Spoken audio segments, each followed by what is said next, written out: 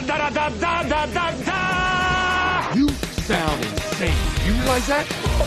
Yeah. The whole world gone crazy. Seriously? It's showtime.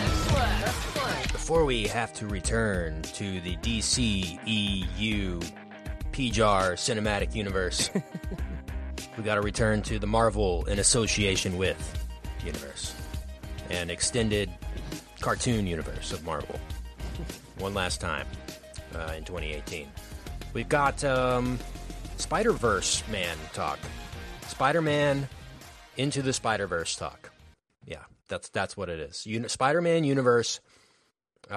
Spider-Verse is a hard combination for me. Yeah. Spider-Man and universe doesn't really roll too well. Sure. But it is better than Spider-Verse Man, like you said at the outset. That's better. The Spider-Verse Man. Spider-Verse Man. Maybe he's just a rapping Spider-Man. I'm the Spider-Verse Man, and I'm here to say. All right. Okay. I like that he's a rapper in like 1984. Yeah. Only right when rap started. Yeah. Right. Yeah. He only knows hip hop. He only knows Hip Hop Hooray and Rapper's Delight. That's it. Yep. I'm the most evil rapper in the USA. I said, hey, ho, hey. Movie news, Yes. rumors, and rumbling. That's awesome. Let the filibustering begin. All right. Here we go with a little bit of late movie news, I guess, this week. We still haven't talked Golden Globes and all that shenanigans, nominations and stuff, guys. I know it was way too late, but we got to react to that. And we're going to once again try and define musical or comedy or drama. We can do that for the next 40 minutes or so, something like that. Have that talk. But just want to say congratulations to Best Picture nominee, drama, because definitely not musical, Bohemian Rhapsody. Nothing musical about that film. I can't. Yeah, I love. Well, definitely not the only best movie part. this year without music in it, right? It was I just. think it was. Yeah. Yeah. And it's the only one that people left saying, "Man, I liked the movie, but the music was awful. It almost ruined it." You know. Yeah. Yeah. The version I saw was a silent film. Oh. And Brian, whichever one you are. Yeah. Not only that, but the best silent film of 2018. Easily, I would say. Easily. Rami Malek's teeth alone should get it all the Oscars. So that is easily the best. There's always a debate every year when the Globe nominations come out, whether it's just the Globe's trying to make headlines or if this is any kind of pre-indication of what movies are coming out or what the critics actually think or what. Where do you guys fall on that this year? I'm going to pull up the nominees. We'll talk about the big ones. But and overall, did the Globes get it right or did they ever get it right? No, of course not. Of course not. I feel like there was a 5-year run they had, though, in the early 2000s where they were more right than the Oscars. They do. And then they're much better in the TV department, in my opinion. For sure. Like, traditionally, that's where their bread and butter is. The movies are very difficult to predict to me. I never know. You just kind of look at it and you're like, okay, all right, what are we doing here? But this one was particularly funny when it's like, you have an out for this. Because, like, I don't think Bohemian Rhapsody is going to get a Best Picture nomination for the Oscars. I could be totally wrong, but it's just a guess. And I think people are going to be very upset about that. And the Globes, just like the average moviegoer is going to be upset about that. And the Globes have an out. Like, you have a really easy way to be like, oh, I'm going to bring in some viewers with this Bohemian Rhapsody nomination. And then you made it drama instead of music. It's odd. It's odd. It's very odd. Well, I do remember that the Globes gave the Social Network Best Picture for that. So there are certain times where it's like, even if the Academy doesn't get it right, it's good to get, Steve Carell to get whatever recognized or whatever it is for Michael Scott or whatever the situation is. There's sometimes in the Globes make sense. If for anything else, then just drink and have fun, right? Exactly. Yeah, that's exactly right. With the never take the Globes too seriously. That's the key. And of course, when you can get the comedy tandem of Sandra Oh and Andy Samberg, you book that 99 times out of 100, don't you? When you I've get been both calling of them in the the same new time. Abbott and Costello for years. I mean, you guys know I've coined that term. It's I've been writing that. You're always saying it. Yeah, you're always saying it. It's actually, I think, They did a lot of research, and big data is that, this time around these parts with Amazon Web Services and things like that. They did a bunch of research, and turns out Sandra Oh and Andy Samberg have never been in the same room at the same time. So they just wanted to do that just to say they did, and we'll see how it turns out. Hopefully good, but no, that was probably the most random pairing of people that I could think of. I don't know how it's going to work. I was all for Samberg last time we talked about this for Oscar hosts. Sandra Oh does not strike me as a host type. She seems more introverted than that, honestly, but we'll see. I guess she can prove me wrong for sure. Sure. Yeah. All right. Golden Globe nominees for 2018. Should we start with Best Motion Picture? Musical or comedy? Yeah. No, just kidding. Yes, go for it. All right. So, Best Golden Globe winner nominee for 2018 for drama is Venom. No, That was that's wrong. definitely a Definitely the musical. wrong. I know. Sorry, that was musical. Yeah, that was musical or comedy. Okay, musical or comedy. That Eminem song just Venom. carries out. Yeah. No, just all right, so here we go. Drama. We're starting with Bohemian Rhapsody, which I already said.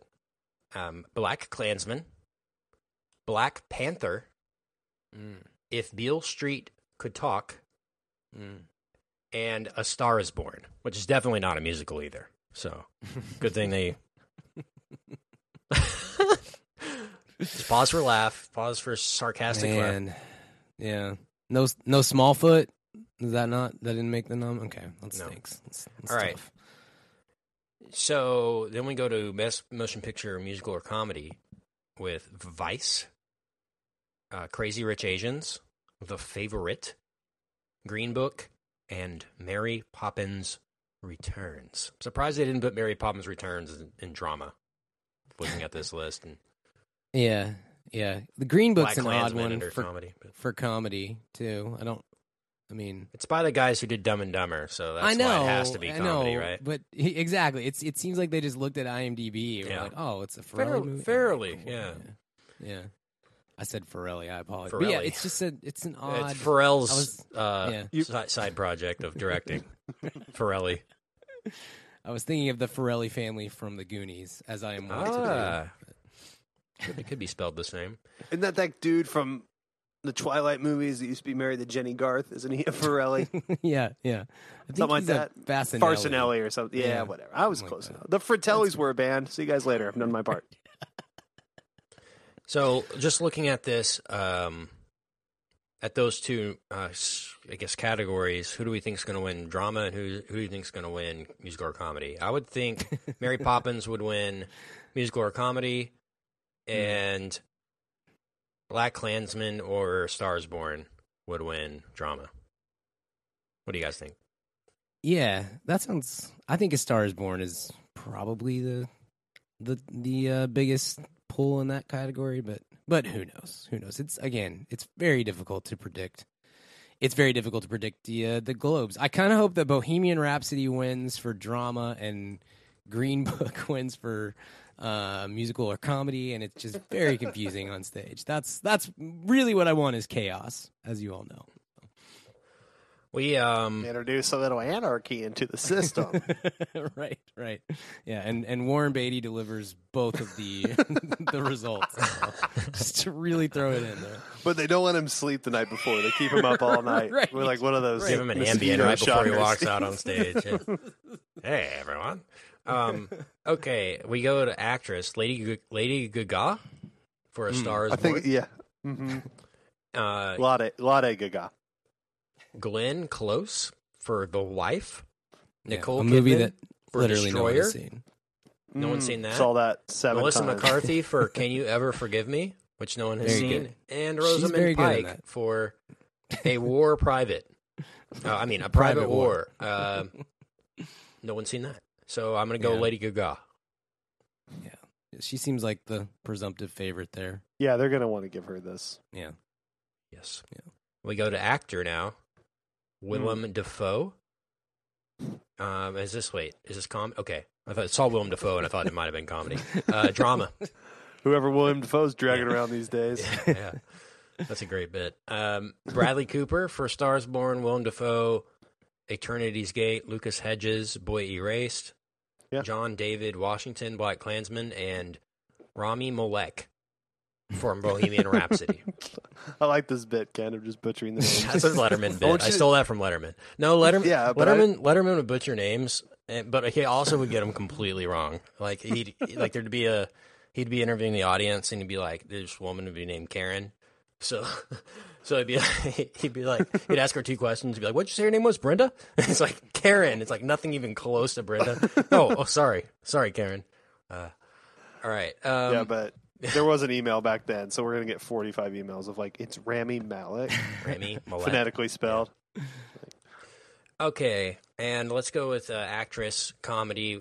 Elsie Fisher for Eighth Grade, Olivia Colman, The Favorite, Emily Blunt for Mary Poppins, Charlize Theron for Tully, and Constance Forgot about Wu Tully. for Crazy Rich Asians. My girl. I'm going to go with Emily Blunt, probably. But, Yeah. or Olivia Colman is a very, awards people love her. Yeah. So That movie's apparently fun. I'm going to Which see is that surpri- tomorrow, I think. Surprising. Yeah. It's surprising that movie's fun, but apparently Right. it is. So I'm Right. excited to It's see by, it. what's his name from The Lobster. So Yeah. Exactly. no. That's why I'm I'm- surprised that it's fun. Oh. I'm I mean, those are. Well, I knew it'd be fascinated. interesting, but I thought it. Yeah, you're right. Yeah. Apparently, it's like kind of a light good time, which I like The Lobster a lot. I think it's fun in its own weird way, but Yeah. this It's is actually like kind of mainstream fun, which I don't think a lot of people saw coming. yeah. for a I'm- costume drama by I'm not even going to attempt his name Yeah. because it's so Greek. Yorgos. Yorgos Pia Lanthimos Yorgos. or whatever. Yorgos. Yeah. Yeah, I think I'm going to see that tomorrow, and I have no idea what to expect. So Yeah, I'll see We'll it too, see. Brian. If you want to do sure. an episode on it in the next couple weeks, maybe. We'll I knock that love out. The Lobster, and then that one he did last year, Sacred Yeah. Deer. Killing of a Sacred Deer, is like one of 3 movies in my life that I was like, nope, and just turned it off. Like I see where this is going, sorta. I don't need this in my life. I'm out. Nice. Okay, we go on to Best Actor Comedy Musical. John C. Reilly, Stan and Ollie. Robert Redford, Old Man and the Gun, Viggo Mortensen, Green Book. Christian Bale, Vice, and Lin-Manuel Miranda, Mary Poppins. Man, that Viggo Mortensen is just a laugh a minute, you know. Just every time I Comedy. see him, I Straight. crack His up. stand-up bit is really good, though. He I guess I got to see that. He does too, like so this I like can props decide. thing, kind of Carrot Top-ish, but Yeah, it's basically Carrot Top, but it's all Lord of the Rings props. yeah, Right. like actual props from Bag End. So Yeah. And he just is like he just makes a lot of Hobbit puns. It's Kent and I saw it live, Yeah. and we were in Branson. It was in Branson. we drove Branson, up there. Missouri. Right. Yeah, Yeah. it's like take a little boat tour, and then it like Right. drives you into this little. Oh, jeez, Kent. Just the two of you bring the median age down by about That 35 was years. so dark. Like Kent. Oh my gosh, boat tour humor. And I guess we're there. It has been 9 months. It's been a long year, guys. All right, moving on. The Globes. I think that's about it. I think that's all I want to cover with that. TV wise, it's always funny to me that they do TV with the Globes because I never associate it with that. Or like, man, can you believe that? You know, the best drama from the Globes was The West Wing. Like, I don't ever remember what wins the Globes for television. Like I said, Michael Scott is the exception because he was so robbed otherwise. But I would say it's pretty generic this year. No real headlines coming out of the TV side of things. Yeah, it's kind of it was fun. There was one, I have to look it up. There was one show that got several nominations that I was like, do they understand this show? But I have to see. Best TV show? Maybe, yeah. Kaminsky Read off Method? the, yeah. No, it was. That got nominated? Oh my gosh. It's Chuck Lorre, so of course. Barry, Good Place, Kidding, Marvelous Miss Maisel. That's not weird for best No, TV show. There were, and I have to.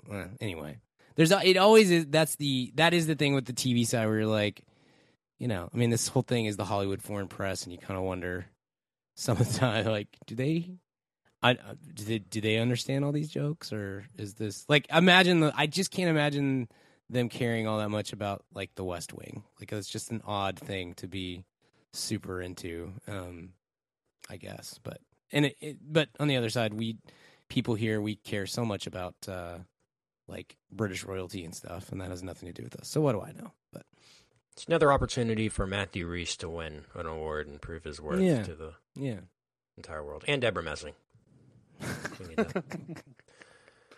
Actors of equal, not so much like, well, and Grace is fine. She's great in that. That's a lovely role, and she's fine. But Mysteries of Laura, or what was it called? Was that it? Yeah, that's it. Yeah, that was really her opus. Yeah. And I hope she can still be nominated for that through some kind of technicality. Oh, best performance by an actress in a TV series, musical, or comedy. Candy Bergen nominated for that terrible Murphy Brown spinoff. I'm like, that is so bad. I don't feel like y'all really. That's anyway. I love Candice Bergen. Just I thought the original Murphy Brown was great, and she's just one of those kind of original SNL. Could be an AT one day, Candy Bergen. Mm-hmm. But she had the most like privileged response to. I think it was her. It's like, how do you keep your marriage, fresh? You've been married for a long time, and you want to know how you do it, Brian. You're married. Mm-hmm. Yeah, tell me. Always looking for secrets. Yeah, they work in their vineyard together, and they make sure that they go to Italy at least 3 times a year. So okay, if you, all right, yeah. So I just need to get a vineyard. Number one, that's fine. That's very easy here in the suburbs. And just maybe like make like 15 grand extra per year that I immediately just spend on vacations. That's okay, cool. Not student loans or no. Okay, nope. Right. Just go to Italy 3 times a year and then work with your hands in your vineyard together. Got it. All right, and you're set. You cannot get divorced. All right. If only I'd known that the first time around. That'd been great. Would have been great. Reminder, Richard, that the Golden Globes are the ones that nominated Tom Hanks for his portrayal of Ben Bradley, which I think you wrote an op-ed on that, but it was kind of the opposite. Multiple op-eds. Yeah. For just I actually anyone. thought he was. It wasn't a good Hanks performance, but there's nothing else he could have done. So my quarrel is not with Hanks. I thought everyone in that movie was game. I just thought that the script was written by some kind of ape. I don't know. Like a ape or like a calculator or something wrote it. I don't know. Like it was like just too formulaic or something. Yeah. Yeah. With a vague, some kind of AI with a Wikipedia's understanding of history. $1 to Alan Iverson, please.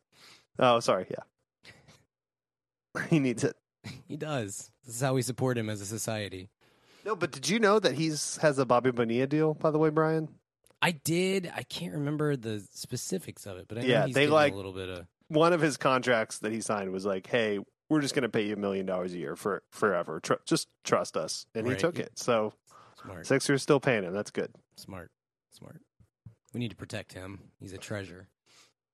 Looking back at the other winners from the Golden Globes, 2015 was an interesting year because the Globes, Boyhood won drama, and Grand Budapest Hotel won comedy.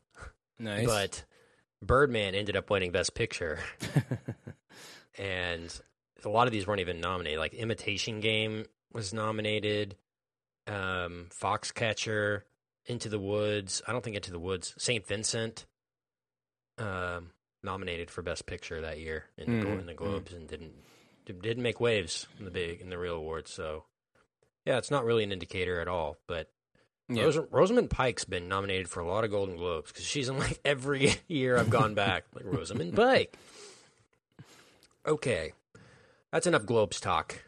We'll probably get back to that. Anything that we missed in the past week or so? I know we've got Avengers trailer, maybe. We want to react to that a little bit before we talk Spider-Man? Yeah? Sure. Yeah, we didn't hear Richard's take on that. You and I talked about it a little bit last week on Lord of the Rings. But oh, yeah, you're right.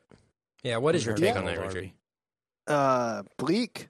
But, I mean, purposefully. I don't mean it looks bad. Just that was a bleak, sad trailer. So I'm interested in it. Looks. I hate the title, but I liked everything else.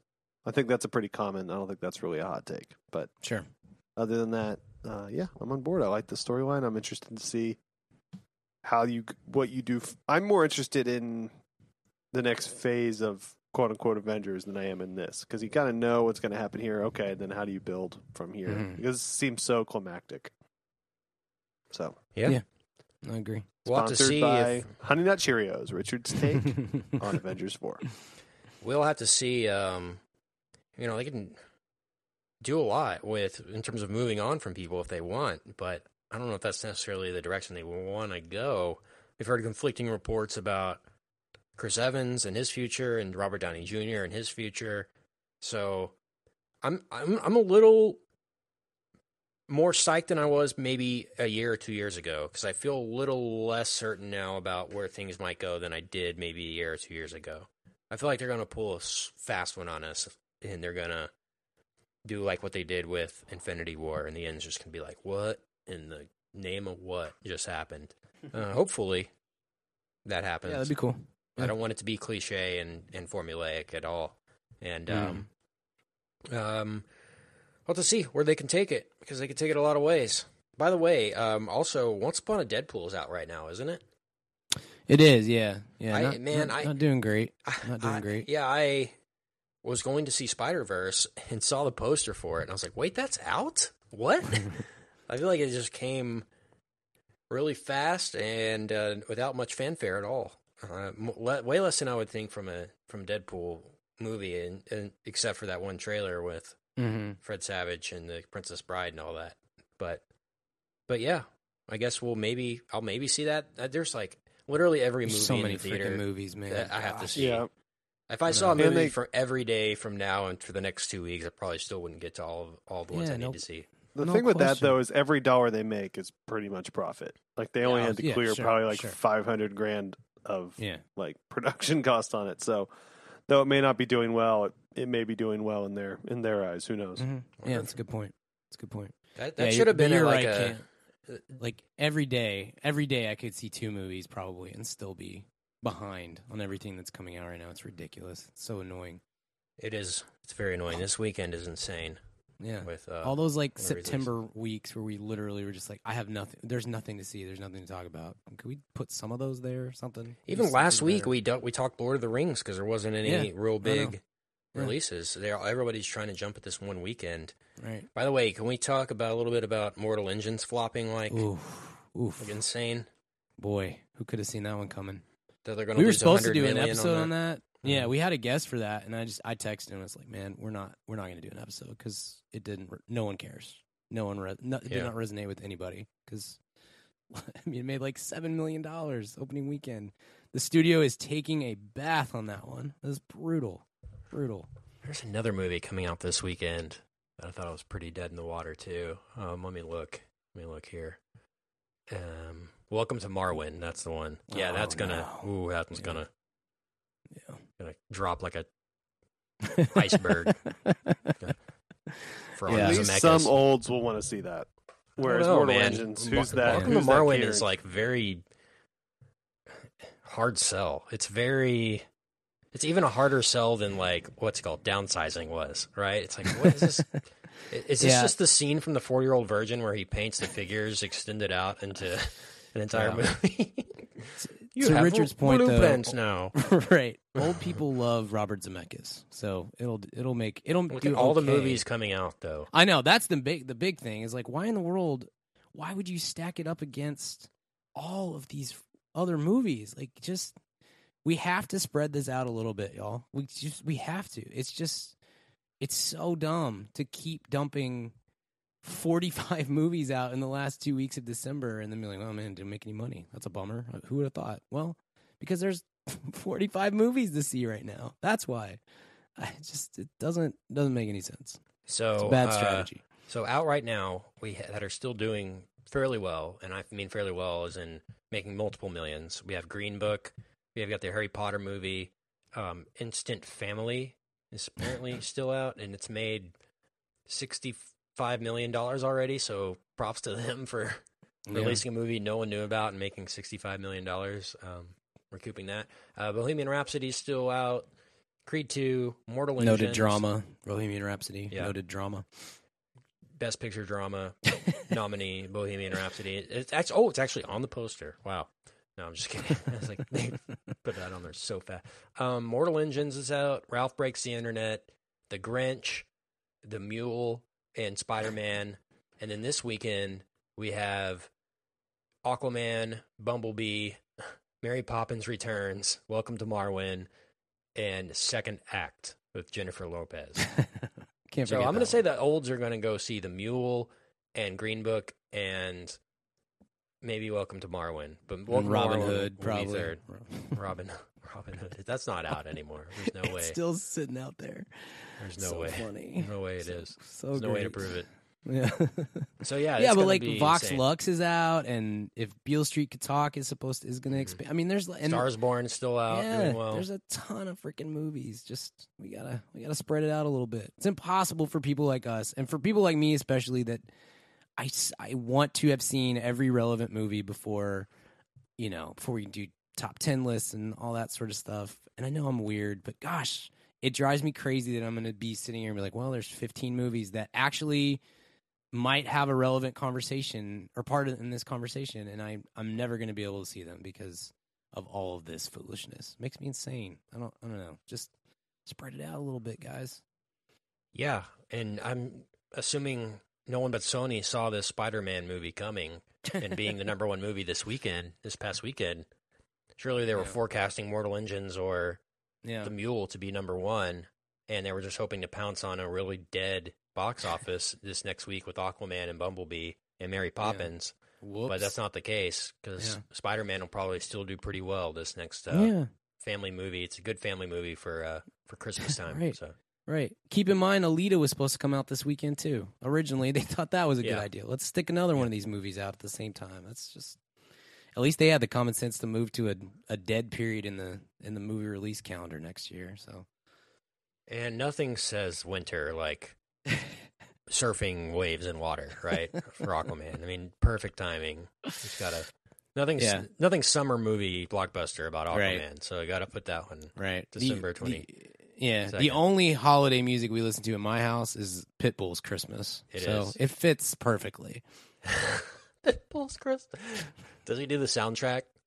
Oh yeah, Aquaman is like big time Pitbull. We've gotten so many tweets and emails about it. It's called like Ocean to Ocean or something. And he's covering Africa because that hasn't been done this year. It's just he's covering Africa for Aquaman.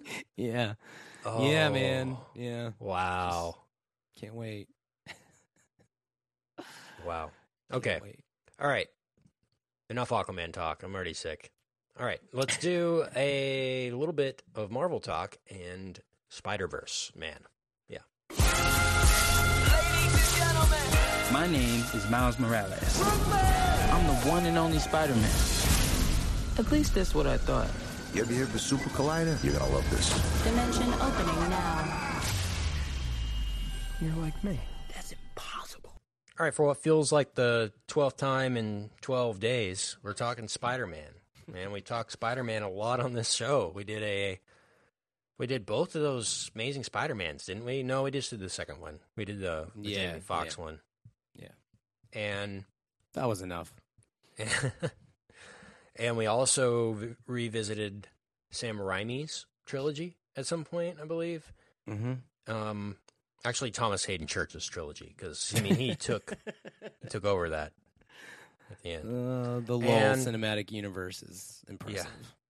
Yeah. And then, of course, the reboot and reimagining of Spider-Man: Homecoming whenever it got transferred over to the MCU. And here we are, another Spider-Man movie. It's Sony still has the rights to this. We've seen that come to fruition in several different areas. Mainly Venom are being subjected to that this past year.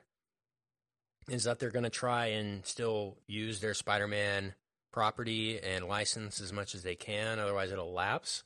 So whether this is just an attempt for them to keep the license part of the deal is up for debate, but nonetheless, they still can make these movies and probably will as long as they're making money. Having said that, if they're going to make these movies again and again, at least do it in a different way than you've done before. Doing it in animation is admirable. I will give them that, and getting Lord and Miller involved to produce is admirable too, considering their track record of animated reboots and pop culture type things. And of course, you can't knock the creative team behind this because it is pretty impressive. Having said that, I admire the work and admire the originality that it has, and I really enjoy these characters. So I'm in on the Spider-Verse. I'm in on this universe and opening this door, but this movie was like basically assault on my eyes. Like I could not, honestly, like as much as you would think this would be my thing, and I wanted it to be, like I couldn't. I don't know if it was just like my eyes were tired or something, but I couldn't deal with it. It was so much coming at me so fast that I couldn't get all in on it. But I really enjoyed it. I thought it was funny. I thought it was, like I said, original. I liked what, John Mulaney and those types of people brought in limited roles, and it felt very much like the Lego Batman movie to me, but with Spider-Man, but with a little more emotion than that, actually a lot more emotion than that, and I really like the Miles Morales character and what they do with that. I like Spider-Gwen. I think Spider-Gwen needs her own live-action movie, if not an animated film. Haley Steinfeld would be probably perfect to do that now, who voiced her in this movie. But yeah, man, my only fault with this movie is probably the animation style. I thought it was a little bit too over the top at times. At times, I was pretty riveted by it and pretty into it in some certain scenes. But it just felt like it felt like an album that was overproduced in a way. It felt like it's like, here's what we can do with animation, so we're just going to do everything that's possible. It had this weird, I don't know, dot filter over it. Just trying to emulate the way the kind of dot matrix look of printing comic books, that I couldn't really get past that at times too. But yeah, the only complaint I have with this is that the animation style was a little too over the top for me. But yeah, like I said, as much as you would think that this would be, I'd be all in on this. This to me, I was going to guess this was going to be my number one of the year. Like I was that into what they were doing here with the trailer, but like for 2 hours, I was like, oh no, I've made a mistake. Within 5 minutes, I was like, I've made a mistake. Something weird with the frame rate, like how the characters moved, it was kind of jittery. Did you notice that? I don't know. Like I said, it might have just been me or my projection, but man, I couldn't do it. But yeah. What about you guys? What are your, you had a little kid with you, Brian. What was that like? Man, I'm shocked. I really thought I expected. I really enjoyed this, by the way. But really into that animation. The one thing, I mean, if it had been toned down, maybe like 20%. It just felt like it pushed the edge a little. It felt like the Mad Max Fury Road of like animated movies. Like it was just flying at me, and it's like if you're not all in on that, on what they're doing there on Mad Max, you're not going to like it, And I really liked this movie. I'm not to say I didn't like it, but like the total aesthetic of what they were doing was kind of lost on me. It felt like I say, it felt like an overproduced album, like a pop album, or it felt like the Ninja Turtles TV show on Nickelodeon. If somebody like got a marker and like drew all over the top of it, and that's what this would be. But yeah, interesting. I really liked the opening the doors, the multiple dimensions of Spider-Man and all that. I really liked that, and I liked more narratively than I did here, kind of creatively, if that makes sense. Sure. Well, I loved it. I thought I did. I took my kid to see it, and it was a blast. It's always fun to take him to the theater. Some kids can't, like my nephew can't handle going to the movie theater. It's not upbeat. I don't know, whatever. He can't settle down enough to do that, but my kid can, and so I love to take him, but I especially love taking him to something that I know he's sometimes you're like, well, I think you'll like this. We'll give it a shot. This is, and I take him to see Deadpool or something. But this is Welcome to Marwin. Yeah, exactly. Yeah. He was not a fan of Mortal Engines, which I was bummed about. But because you loved it, right? A++. This, he loves Spider-Man. Spider-Man is one of his 3 favorite things in the world, and so we watched Homecoming a lot, and I'm so grateful for Homecoming because before that, it was a lot of the Sam Raimi trilogy and Amazing Spider-Man and all that sort of stuff. And now Homecoming is kind of replaced all of those movies, which I'm so thankful for. But this is even more up his alley and something that he could appreciate. So I was stoked about it. We had a blast watching it. I love the animation. I think that there was. I was just in awe of all of the different types of animation that are sharing the screen throughout, especially once the Spider-Verse does get opened up and you get, those scenes where you have all 5 of them on screen at the same time and they are all in a different animation style. I was just blown away by how that was done. There was always it's so, to me, it was so beautifully rendered that I was just there's always something for me to be watching on the screen and to be just kind of it invested in and just wow, how is this happening? I loved it. I'm surprised that the animation, I totally get what you're saying. For me, it really worked and it clicked very well. It's a beautiful looking.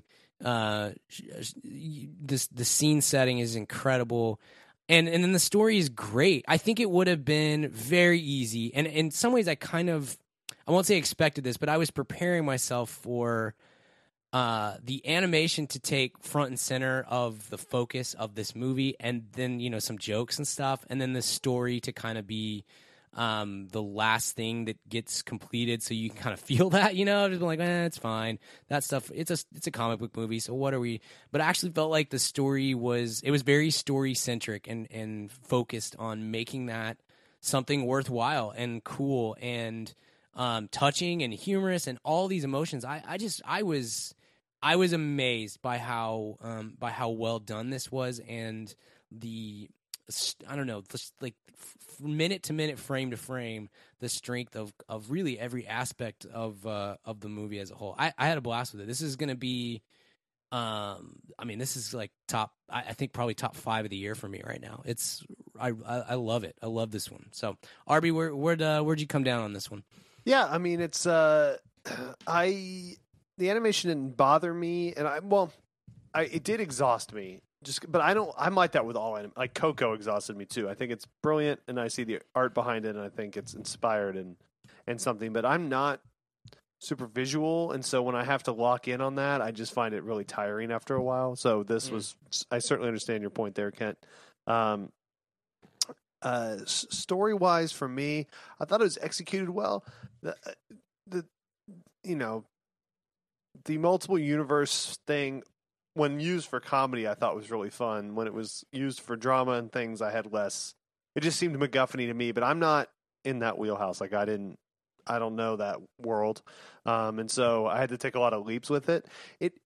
It felt like to me I was watching a really excellent kids movie, which is fine, but I'm old, and so I don't love that as much as a very good movie for older people like me. And I just go see Green Book on a loop, me and all my gal pals down at the home. But you know what I mean, it's just this is awesome. If I was Cooper's age or even older, 10, 11, 12, 13, this would be so my jam. 14. Not 14. I may that's the cutoff. That is the cutoff. I would have been not into this, and I want you. Will you take that back? No, I knew you when you were 14. Can't or you were into other things that I'm not going to mention. But. Yeah, no, I know. Paper airplanes. Yeah, but let's just say you're not allowed to watch Teletubbies anymore. But that's it. Go ahead. La la po. Yeah. So this is something that I had to enjoy almost entirely with the front of my brain. Meaning, okay, this is obviously really cool and really a real achievement in both screenwriting and and obviously animation, which is a world I don't understand at all, but I know it when I see it. But all of that is, I never was lost in it. You know what I mean? I was always like just looking at the painting going, oh, this is cool. But I wasn't lost in the narrative of it. Those are always hard for me to review because it's like, well, what should I give it then? Because it's like, it might be my fault. It's certainly not the movie's fault. I don't know what to do there. But it was like I walked out, I was like, that was a real achievement.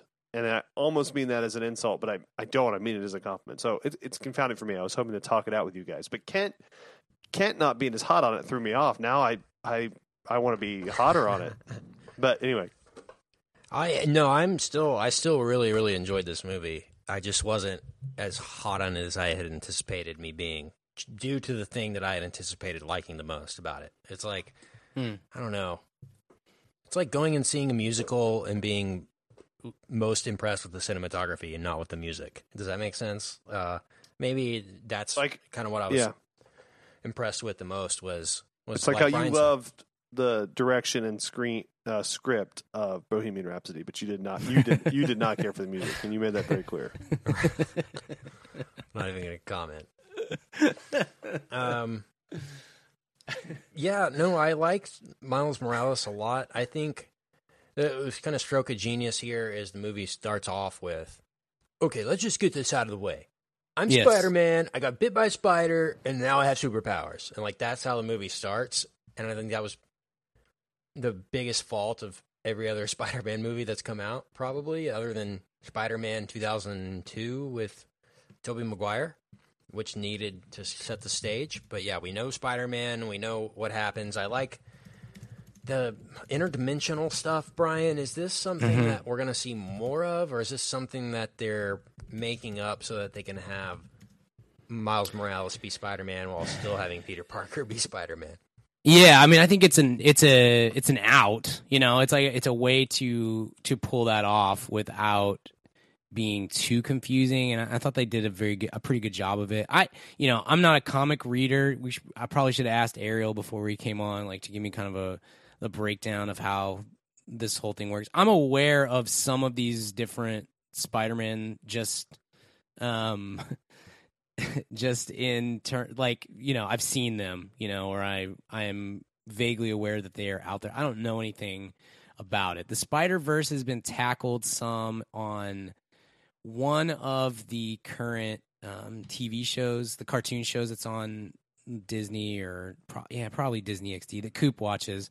So it's like, you know, I vaguely remember them doing like a 4-part episode where all these different Spider-Men are coming out and stuff, and you're dealing with that. So I know that this is part of the comic canon and has been explored in various realms previously, but this is sort of the culmination of all that. Like, it's really bringing a lot of stuff together. But yes, to your point, Kent, like I think that's that's like one of the main reasons to do this, beyond like, hey, we can do incredible stuff with animation and we've got Lord and Miller and all this sort of stuff. But it's a way for Sony Marvel to stay to stay out there, but also stay separate from Disney Marvel, and to do, you kind of opens up the door to do, I mean, you can do whatever you want from here on with this, at least with the animated, I said that very weird, with the animated side of things, you can do whatever you want from here. And this has been a pretty big hit, so obviously the chances are this spawns a franchise and or multiple sequels or whatever, and you're, you know, you can kind of, they can pick and choose wherever they want to go from here and have it exist in the same universe, which is really smart. That's a really smart way to go about this whole weird thing that we have with rights and the various studios and stuff. Yeah, absolutely. I really liked some of the villain work in this movie. I thought they did the villains right. Yeah. I feel like they did the story right. I feel like why wasn't this being pushed to be a live-action film?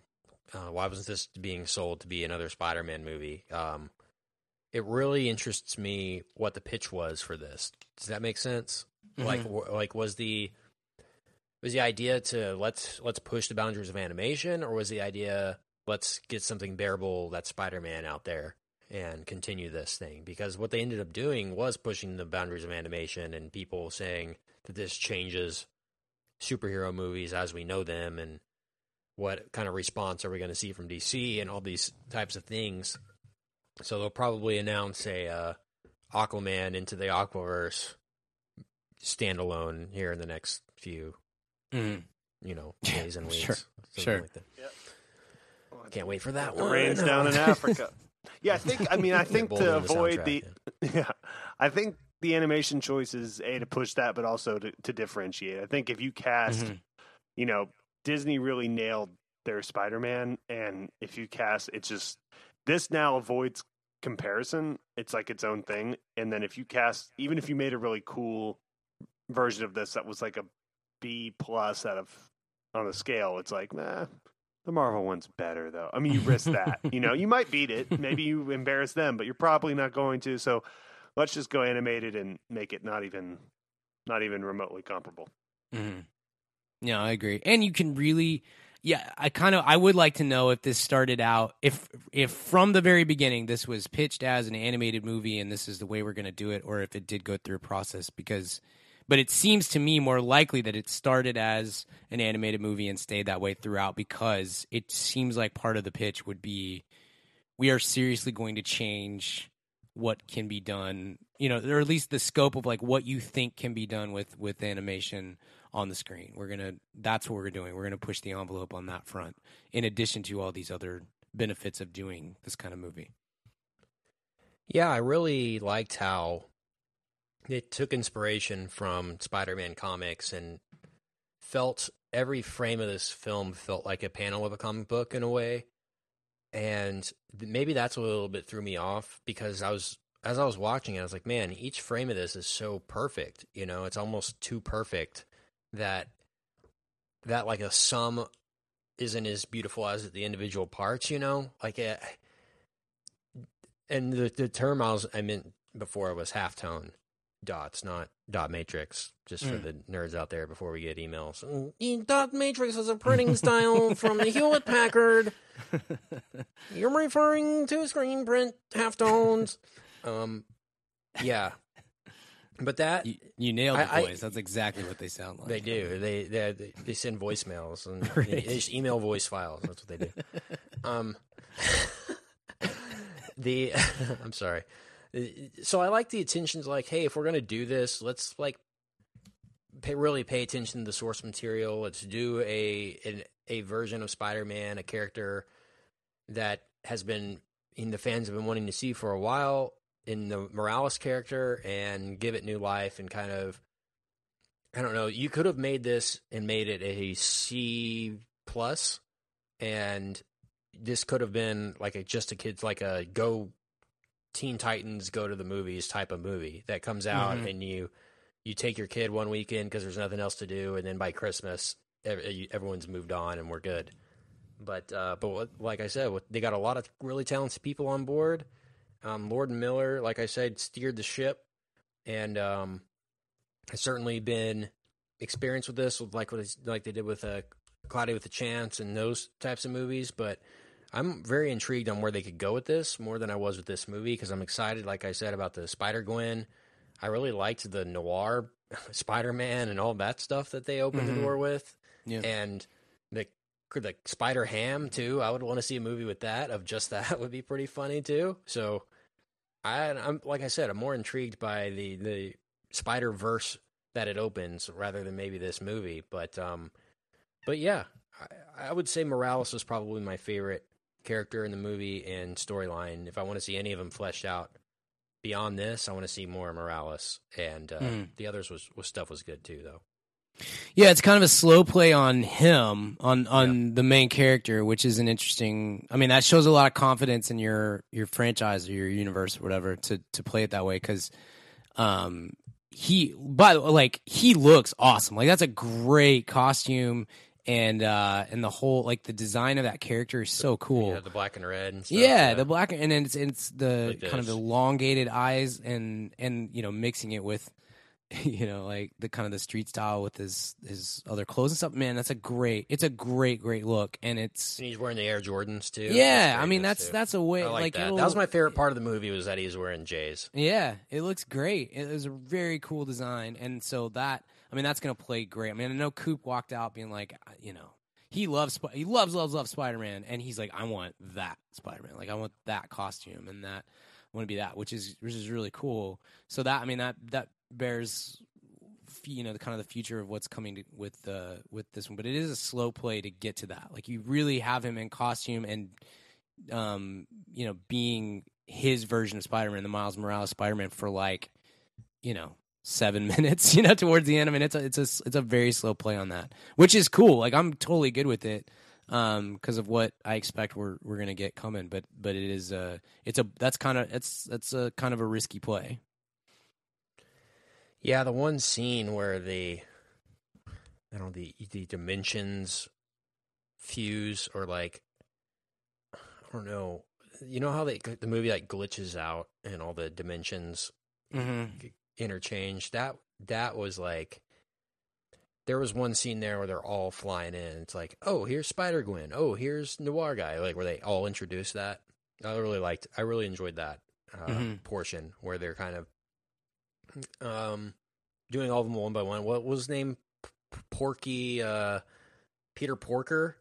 Spider-Ham. Like Spider-Ham. They Yeah. call him Peter Porker at some point in this, which I thought was really pretty genius too. But yeah, they certainly didn't take the Miles Morales character and say, let's make a Miles Morales movie and see where that takes us. They really, it's almost as if they didn't think that would be enough. And so, like, let's throw Spider-Gwen in there. Let's throw all these other characters in there and put Spider-Man too, you know. In case that didn't work, they had all these different avenues to go down, wherever, depending on what the fans liked, right? Like they just like, they didn't call this Spider-Man the Miles Morales story or whatever, you know. Right. That would have been enough to me, yeah.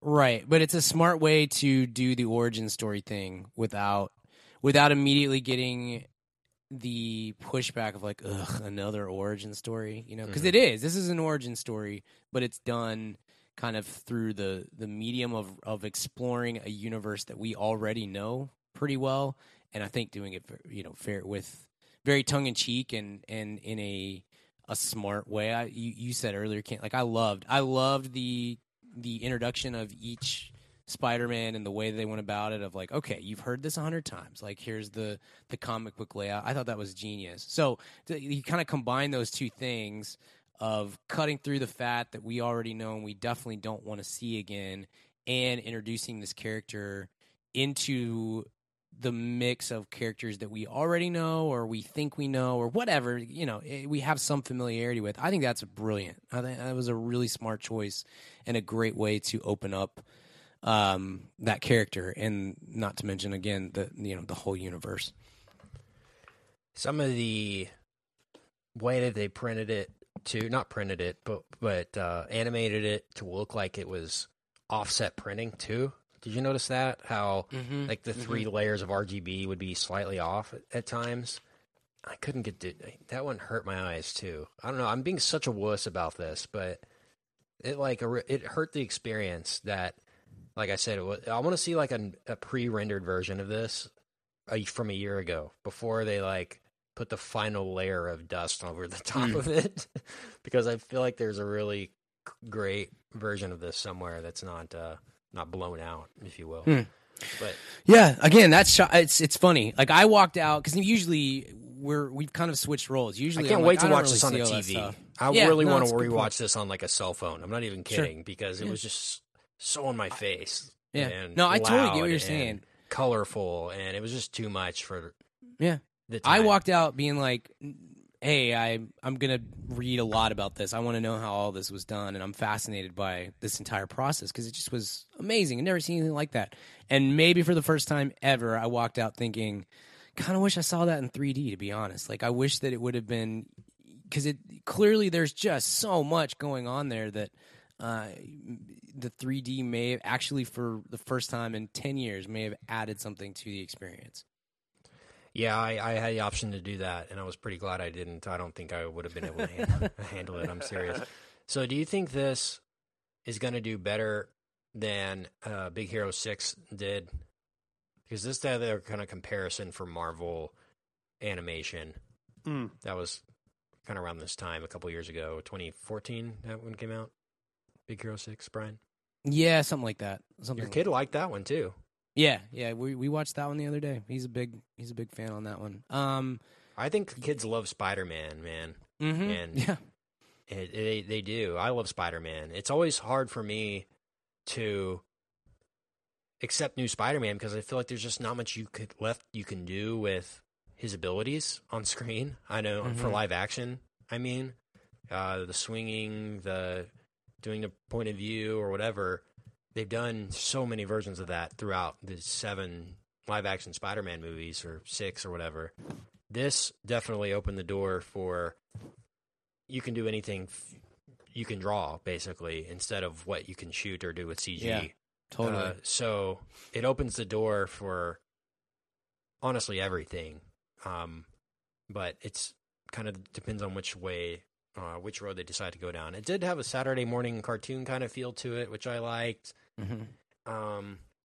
Like Richard said, it did feel kind of like a kid's movie a little bit. Maybe too much, but that's because it is a kid's movie and I'm an adult. So can't complain there. Like I said, I love the character design. I really like the villains. I loved Kingpin's design, how big he was. I liked Green Goblin. Yeah. Doc Ock was a cool twist. Your girl, Arby, was Catherine Hahn. Yeah, yep. But not her. I mean, we missed her beauty, so. Yeah, didn't get to see her. We watched Step Brothers for that, though. Yeah, that's Stay golden, Pony Boy. Yeah. So yeah, there was a lot about this that I liked, but it was probably a half letter grade down because of my eyes hurt. So that's as much as I'm going to take it into consideration. But I had a very good time with this. Like I said, I'm going to probably buy this movie and watch it multiple times because I'm excited to see it again. And it does seem like a movie that there's going to be a lot of Easter eggs. There's going to be a lot of stuff to go back and notice that you didn't necessarily notice before. It's going to lend itself very well to multiple viewings, which I always have to take into consideration when doing a final grade. But, man, I really liked the storyline between Miles and his father, the cop, and also his uncle, who I'm not going to spoil the twists there and all whatever happens there. But yeah. Also, Nicolas Cage was noir Spider-Man, which was a good surprise.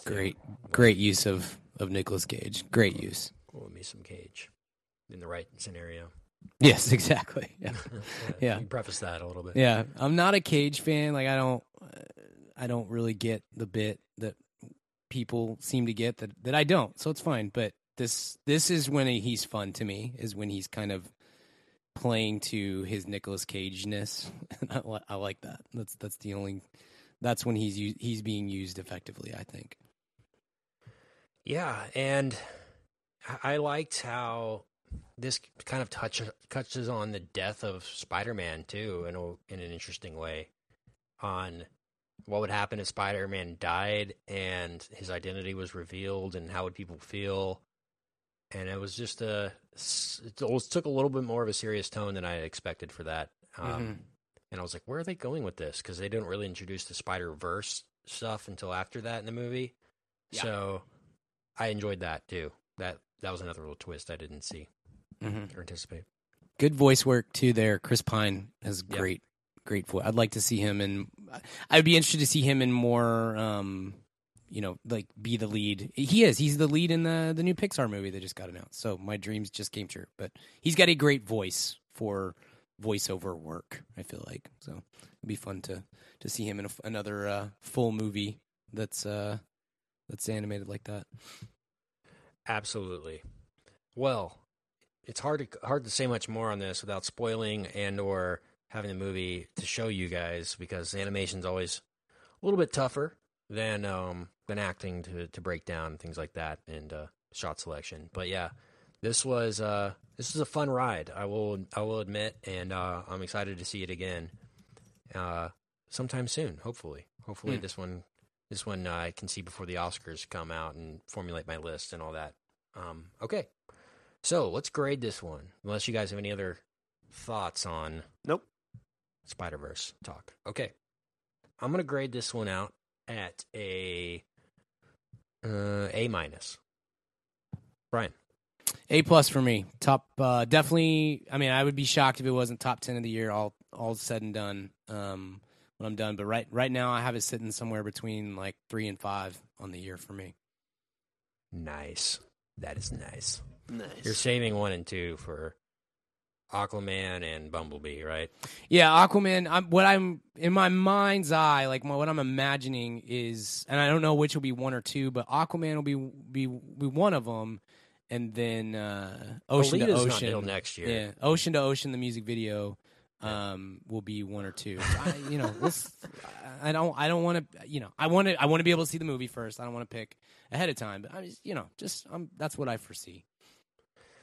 Well, I'm excited about Aquaman talk. That is coming next week or very soon. Hopefully, Batman Shane can join us for that one and get everybody's can air it out.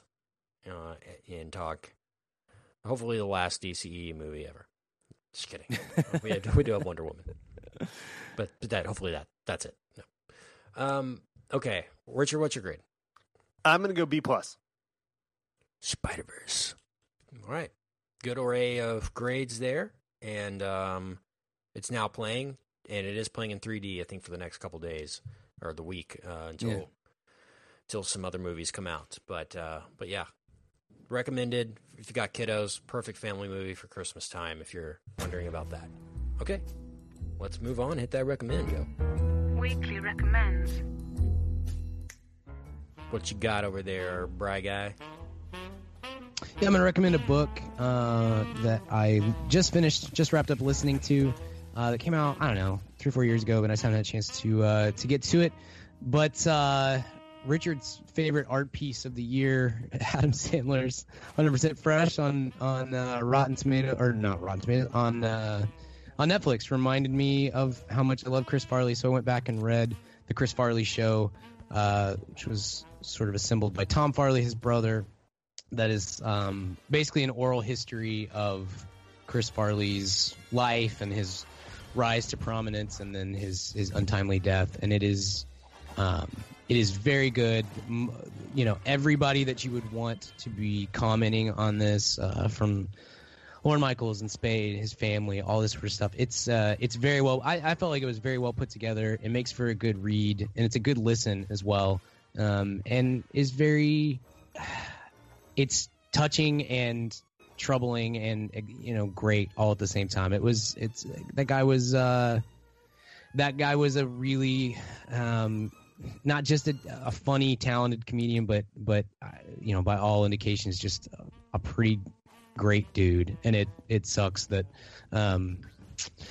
we couldn't figure out a way to keep him here. But it's a really good read and a good listen. So I'd definitely recommend that. So it's called The Chris Farley Show by Tom Farley. Awesome. All right, I'm going to recommend a movie that I saw back in the day and just revisited it. Still makes me laugh. John C. Reilly in it makes me laugh really hard. Cedar Rapids is what it's called. Starring Ed Helms, Anne Heche, Sigourney, and some others. Stephen Root's funny in it as well. Tom Lennon. Noted O'Malley, Mike O'Malley, makes an appearance too. So yeah, Cedar Rapids, funny little comedy about Midwestern insurance salesman going to a conference. It's really kind of an old National Lampoon style movie, but John C. Reilly again is greatness in it, and Deansy needs a drinksy is really funny. It's worth it just for him. So Cedar Rapids, if you haven't seen it, check it out. Funny little comedy. All right, Richard, recommend. Yeah, mine's a book by Franklin Foer. It's World Without Mind. It's a book about technology and the impact it has on our life. It's kind of a modern history of tech and a little bit of a prescriptive of maybe things we could do to prevent it. But yeah, it was a big book last year, and I just got to it this year. But it's super interesting, not very long, just an easy little read about technology, and obviously within the last year of it being released becomes probably even more and more prescient. So that would be mine, Franklin Foer's World Without Mind. Nice. Nice. All right. Well, we will return shortly in the next few days to discuss Mary Poppins and Aquaman and others. Join us in the VIP for some throwbacks this week. We're talking Mary Poppins, the original. We're talking The Sting. We're talking all things Christmas and things like that. So we got a big announcement coming for the VIPs the next week or two. That's going to determine what we're going to be doing for the next year or two over there. So if you're a VIP, stay tuned for that. If you're not, sign up soon. Things are about to get really good in 2019 for the VIPs. We're doing a lot of cool stuff we're excited about. So join us over there. We'll talk to y'all soon. Till then, we'll see you at the store. Hey, baby, I hear the blues are calling. Tossed salads and scrambled eggs. And maybe I seem a bit confused. Yeah, maybe, but I got you pegged. But I don't know what to do with those tossed salads and scrambled eggs. They're calling again. Scrambled eggs all over my face.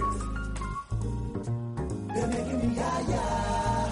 The salads and scrambled eggs.